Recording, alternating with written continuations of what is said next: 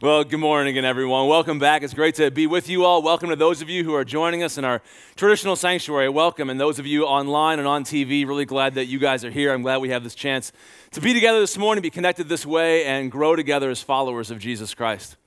You know, for the last couple of weeks, we've had the chance to start off in this fall kickoff series called Vision2020.net. And during this time, we've been talking about the things that God is doing in our church family, the things that we believe God's doing here now and the kind of future that God is creating for us and calling us into. And if you haven't been here in the last week or two, I just want to catch you up real quick. I'm going to show you a little picture. I brought this up here, a little booklet we've got. Right in the middle of this booklet is a pyramid image. You can see it on the screens right now also. And if you don't have one of these booklets, our ushers have them in the back of the room after services or at the front desk. You can pick one of these up. This pyramid is something we call our vision pyramid or our identity pyramid.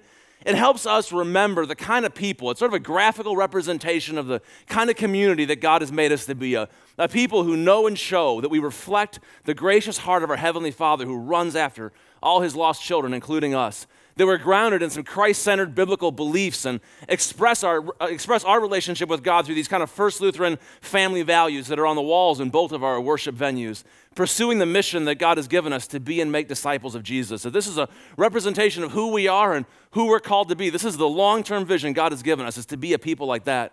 And then up at the top of that page, if you've seen this before, there are these 3 blue boxes that represent growth areas.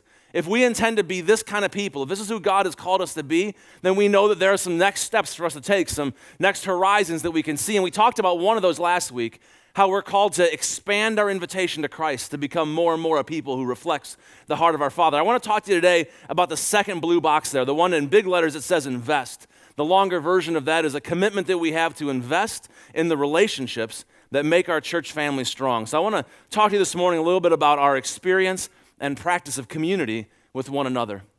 This experience of community together, the experience of being family together, this is kind of a basic human need to be in relationship with other people.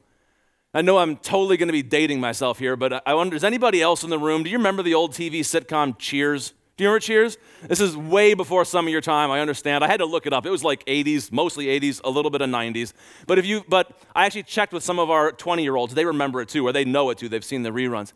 So if you saw the show, if you've heard the theme song, there was this iconic theme song to Cheers, right? And this is one of those few songs that was able to give America a new vocabulary. Like, we learned something to say from this song. If you've heard it before, you know what I'm talking about. If you haven't, I brought along a little clip of the song for you to hear. Can we play that clip? Let's give this a listen. Sometimes you wanna go where everybody knows your name, and they're always glad you came. Okay, you don't have to raise your hand if you remember that, but I mean, the 80s were gorgeous. Weren't the 80s just wonderful? Sometimes you want to go where everybody knows your name, right? I mean, sometimes you don't. Sometimes you like to be alone or get away, but sometimes there comes a time. We all want to go someplace everybody knows your name, and even though they know you, they're still glad you came, right? People who know you and love you, and they want to see you. There have been studies done recently that show that soldiers who've been returning from the wars in Iraq and Afghanistan, that when they get home, that they miss war. That shows that they were actually happier during the deprivations of war and when they were being shot at than when they get home. And those studies show that what they miss is the experience of community. That even in the midst of that, what they missed was the camaraderie with their fellow soldiers. And they're coming home, and even though many of them, not all for sure, but many are surrounded by friends and family, yet they're feeling alone. And I think those studies and maybe those soldiers in the studies are finding a way to give expression to something that a lot of us feel on a day-to-day basis, but don't really have words to name it. That although we're getting connected to more and more and more people all the time, at the same time, we're getting less and less connected to those same people. I looked it up this morning to make sure I had the most current number. Right now, I have 579 friends on Facebook. The only problem is, I'm not sure I know who all of them are. Strange definition of friendship we have these days, isn't it? Let me give you a couple words that I've learned that kind of help describe the tension that I think we all feel and experience around this. Those words are network and community. Network and community. We live in an age where we probably have better networks, or at least wider networks, than maybe at any other time in world history. And yet at the same time, we have some of the least experience of actual community. And I think maybe the problem is that we're getting confused between what those things are, and maybe unintentionally we're letting networks step in for us where community needs to be. But those aren't the same thing, right? I mean, if you think about it, networks. When you use the word network, usually you're talking about something that's really large, could be really vast, where communities tend to be smaller and more personal. You can be networked with thousands and thousands, maybe millions of people. But human beings can't be in community with millions of people. We just don't work like that. And when we try and we think that we're supposed to be, we wind up just feeling more and more isolated. The networks we find ourselves in, networks tend to be kind of passive. Networks, whereas communities require your active participation. On a network, you can kind of be on the outside. You can watch from outside what's happening on the inside. You can kind of be a consumer in a network. So you guys even know the word for this when you're on Facebook but you don't contribute? You're lurking, right? I mean, how creepy is that, right? But that's okay with networks. You can lurk on the outside and receive the benefits, but you don't have to give anything back to the network. And when you leave, if you could leave and never come back, and really nobody cares, the network is not going to be harmed by that. But in community, you're required to show up. You're required to be a part of it. Communities depend on you. They need your help. They need you to contribute. If you're in community and you don't show up, you never come back, the people in community will not only notice, but they'll be a little bit impoverished by your absence. It will hurt them that you're not there. And if they don't show up, it'll hurt you at least a little bit. And I want that for us. I think it's something we want for each other and for ourselves. We want to be in relationships where if we don't show up, there's a risk. Somebody else might miss us. They might be impoverished by us being gone. I want you to be in relationships where if somebody else fails to show up, it'll make an impact on you. You might be impoverished a little bit. I mean, that sounds funny that we would wish that for ourselves, but the alternative is worse. It's the only way to be alive this way. The alternative is not to take the risk of being impoverished. It's the guarantee of living an impoverished life. Now, my point is, I'm not trying to say that networks are bad or anything like that. I love networks. I'm glad for the ones I'm a part of. I think networks, honestly, are great things. They're important. It's just that we were also made for community. And we're experiencing too little of it. We need it, and yet we struggle to experience it. And it's against the backdrop of this social challenge, this societal challenge that we face, that we make this second commitment as a church family, this hill that we want to climb together to invest in the relationships that make our church family strong. But before I even share with you some of the things I see with that, some of my dreams for this, how I think this might work for us, I want to explain where this hope for a better community comes from, where this commitment, what drives this for us. And this hope and this commitment come from the insight and the example of Jesus himself.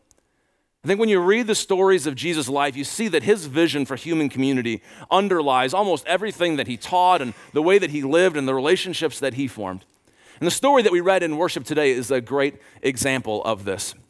In some ways, it's kind of a typical story from Jesus' life, which means that it's like staggering and world-changing, but that was kind of typical for Jesus. There he is, and he meets somebody who needs healing. It's a woman she's a crippling back condition. She's bent over at the back, and she's been bent over and crippled at the back for 18 years. And some of you who are listening right now haven't even been alive for 18 years. I mean, you think about not being able to stand up for an entire lifespan for 18 years. And Jesus pours out this outbreak of the healing power of God, the new creation power of God, and heals her, and she stands upright. It's a beautiful thing. But he makes the mistake of doing this good thing on the Sabbath day in a synagogue. Right? And the synagogue leader who's there is frustrated with Jesus' lack of discretion. And he complains. He wishes that Jesus would be able to control the outbreaks of God's power to their appropriate time and place. This conflict, too, is actually fairly typical for Jesus. But then Jesus answers them, and I think that Jesus' answer actually reveals more than we might expect. I think it reveals more than maybe is initially apparent. Let me review that with you. It's in Luke chapter 13, and it's verses 15 through 16. This is what we heard in the reading today. The Lord answered him. Jesus said back to the synagogue leader who was complaining about this, and everybody else who was there, "You hypocrites," he said. Doesn't each of you on the Sabbath untie your ox or donkey from the stall and lead it out to give it water? All right, you don't leave them just dying of thirst on the Sabbath. Then should not this woman, a daughter of Abraham, whom Satan has kept bound for 18 long years, be set free on the Sabbath day from what bound her?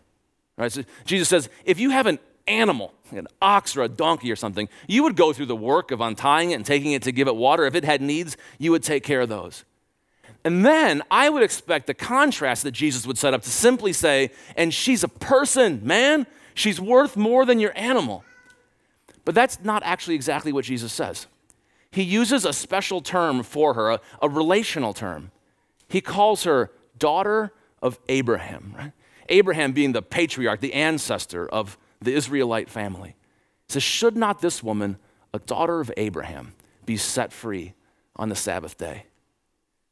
Now, interestingly enough, it appears that Jesus may have invented this term, daughter of Abraham. There's nowhere else in the historical record, there are no precedents for this term. There are no daughters of Abraham until this day. There are sons of Abraham, there are sons of Israel, there are children of Israel. So that in itself tells you something, I think, about Jesus' priorities. But here in this case, Jesus didn't only give her, he wasn't willing to settle for giving her the dignity of an infinitely valuable individual. He wasn't just willing to say she's a human being created in the image of God, though that in itself is mind-blowing. He didn't just give her the dignity of an individual. He gave her the dignity of a place in the family. Jesus made her family. That had tremendous implications for her life. Tremendous implications for her relationships, implications for the respect that she deserved and owed to others. Tremendous implications for the responsibility that they would have one for another, implications for their relationships in terms of loyalty and care and permanence of relationship. He made her a permanent part of the family. He said she was a daughter in the family, not a disposable individual. Too often, I think, in our world, we see people in our relationships with them as disposable, able to be sacrificed for something else that we find more important. But that's not how Jesus saw her, nor what he named her. She was a daughter in the family. Jesus invested in the relationships in the family of God.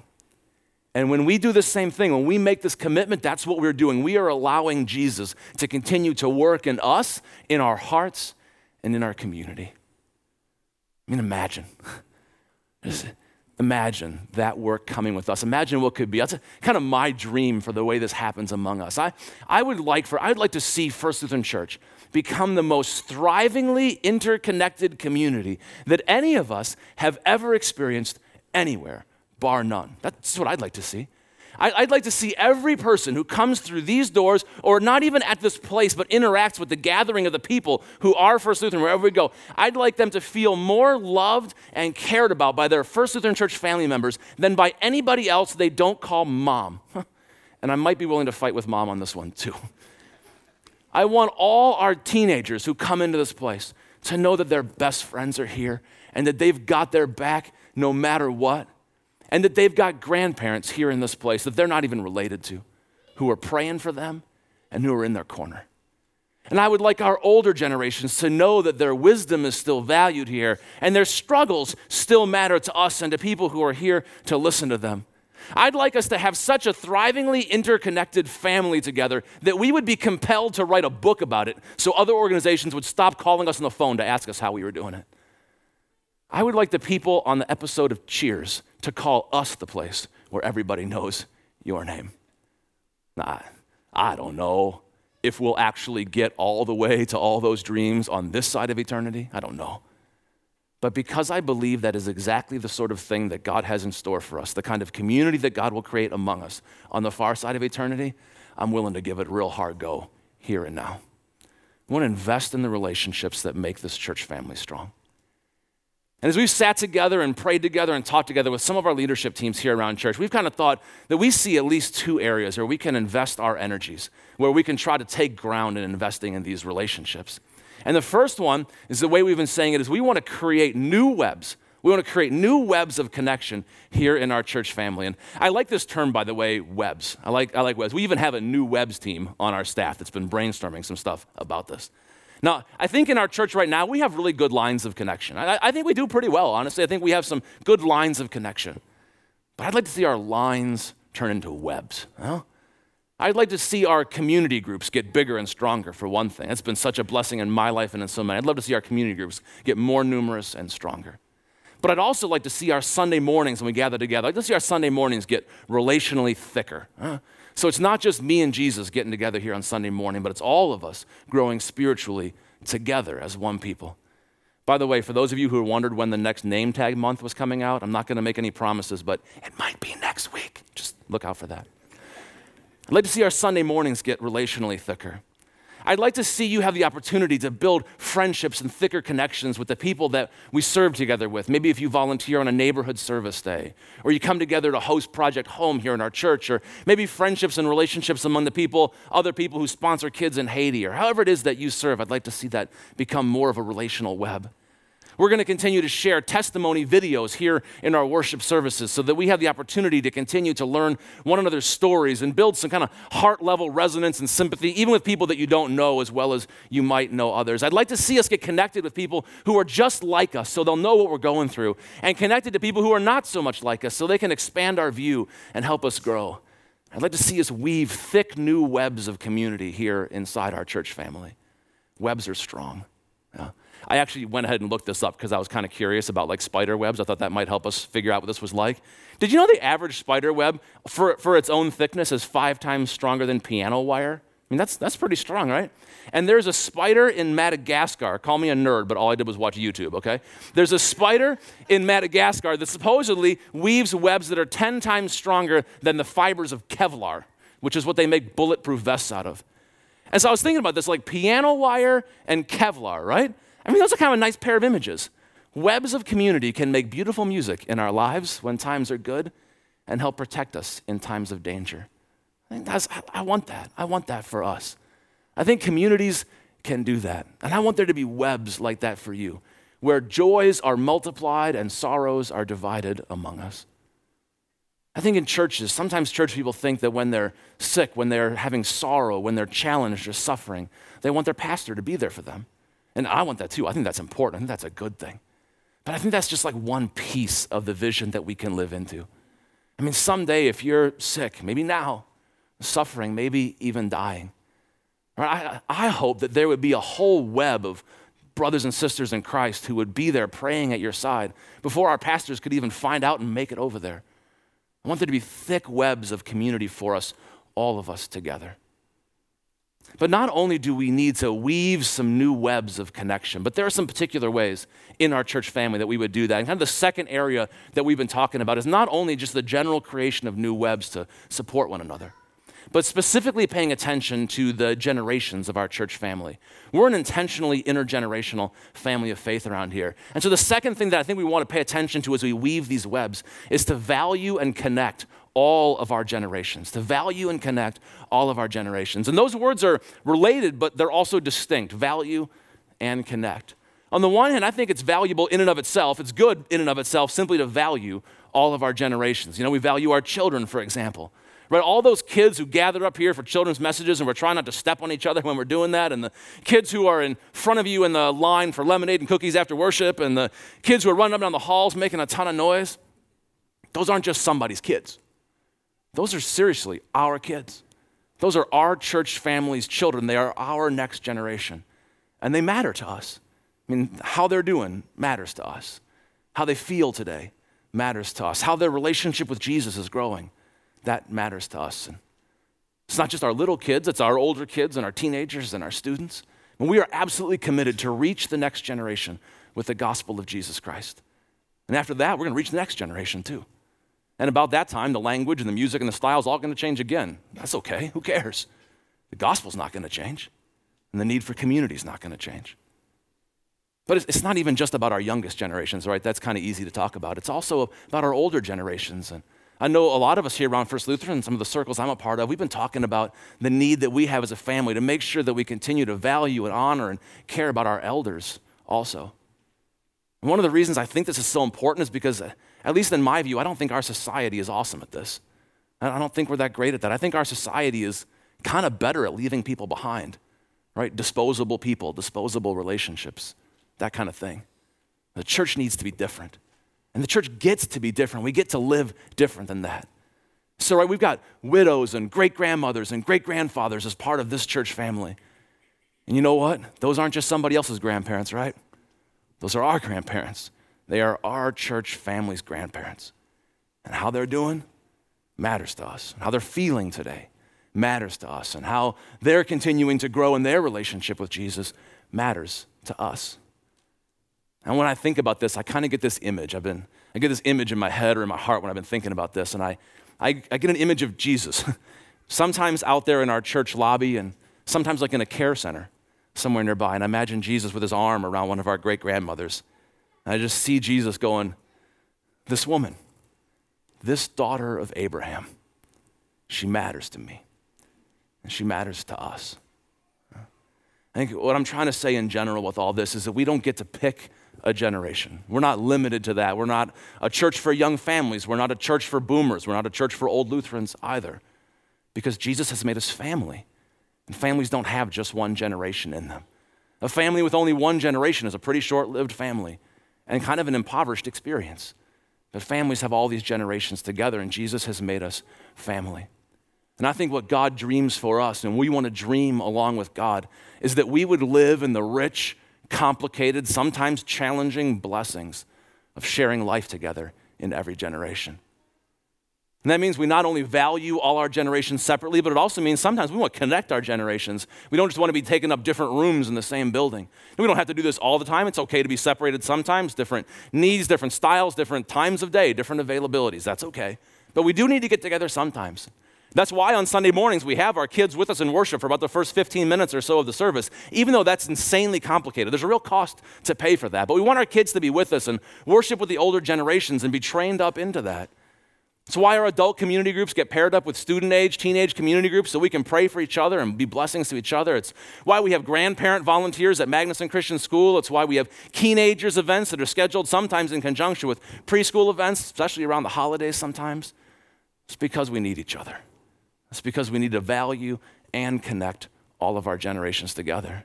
It's why we're planning a worship service for the end of next month, the last worship service, last Sunday in October. We're planning Next Generation Sunday. Our generations are all going to worship together again. That's a beautiful and challenging thing, and it always feels awkward to somebody when it first starts off. But by the end, we want to feel more richly blessed and connected than we were even when it all got started. We want to value and connect our generations as we weave new webs of connection and community here, because we need to invest in the relationships that make this church family strong, because Jesus makes us family. So I've been leaving you with a prayer at the end of each message in this series. And 2 weeks ago, we prayed, Jesus, help me know and show the heart of God. We want to be a people who reflects the heart of our Heavenly Father. We talked about our first growth area last week, and we prayed, Lord, expand our invitation to Christ. I want to give you one more prayer this week. I just hope that we continue to pray and have the desires of our hearts cultivated for what God is doing in us. So this week, I want to invite you to pray, Jesus, make our family strong. Jesus, make our family strong. And you can pray that at nighttime or in the morning or whenever it is that's a good time of day for you to pray. Heck, pray it 20 times a day. That'd be great, whenever's good for you. And as you pray this, you might be thinking if you live in a family, you might be praying some for your own family. That's great. But it's not limited to that experience. For all of us, whether we live with families or not, we're praying for the family that God's creating among all the brothers and sisters of Christ, who are brothers and sisters in Christ, who are children of God, daughters and sons of our Heavenly Father. So we're going to pray, Jesus, make our family strong. So whether you're in contemporary, traditional, online, on TV, could we just practice it one time all together right now? Let's say that prayer. Jesus, make our family strong. Amen. Lord, let it be so. Let me pray for us right now. Good and gracious God, thank you so much for gathering us together. Thank you for making us your children. You have brought us to yourself. And God, I pray that you'd bring all of us closer and closer to you. And in the process, it seems that it'd be inevitable you'd bring us closer and closer to one another. God, I pray that you would go ahead of us by your Holy Spirit. Do these things that are beyond us, that you would weave new webs of connection among us. And God, I pray that you would create in our hearts spiritual sympathy and value for one another across our generations, that we would value and connect with one another. Jesus, make our families strong. We live and pray in your name. Amen.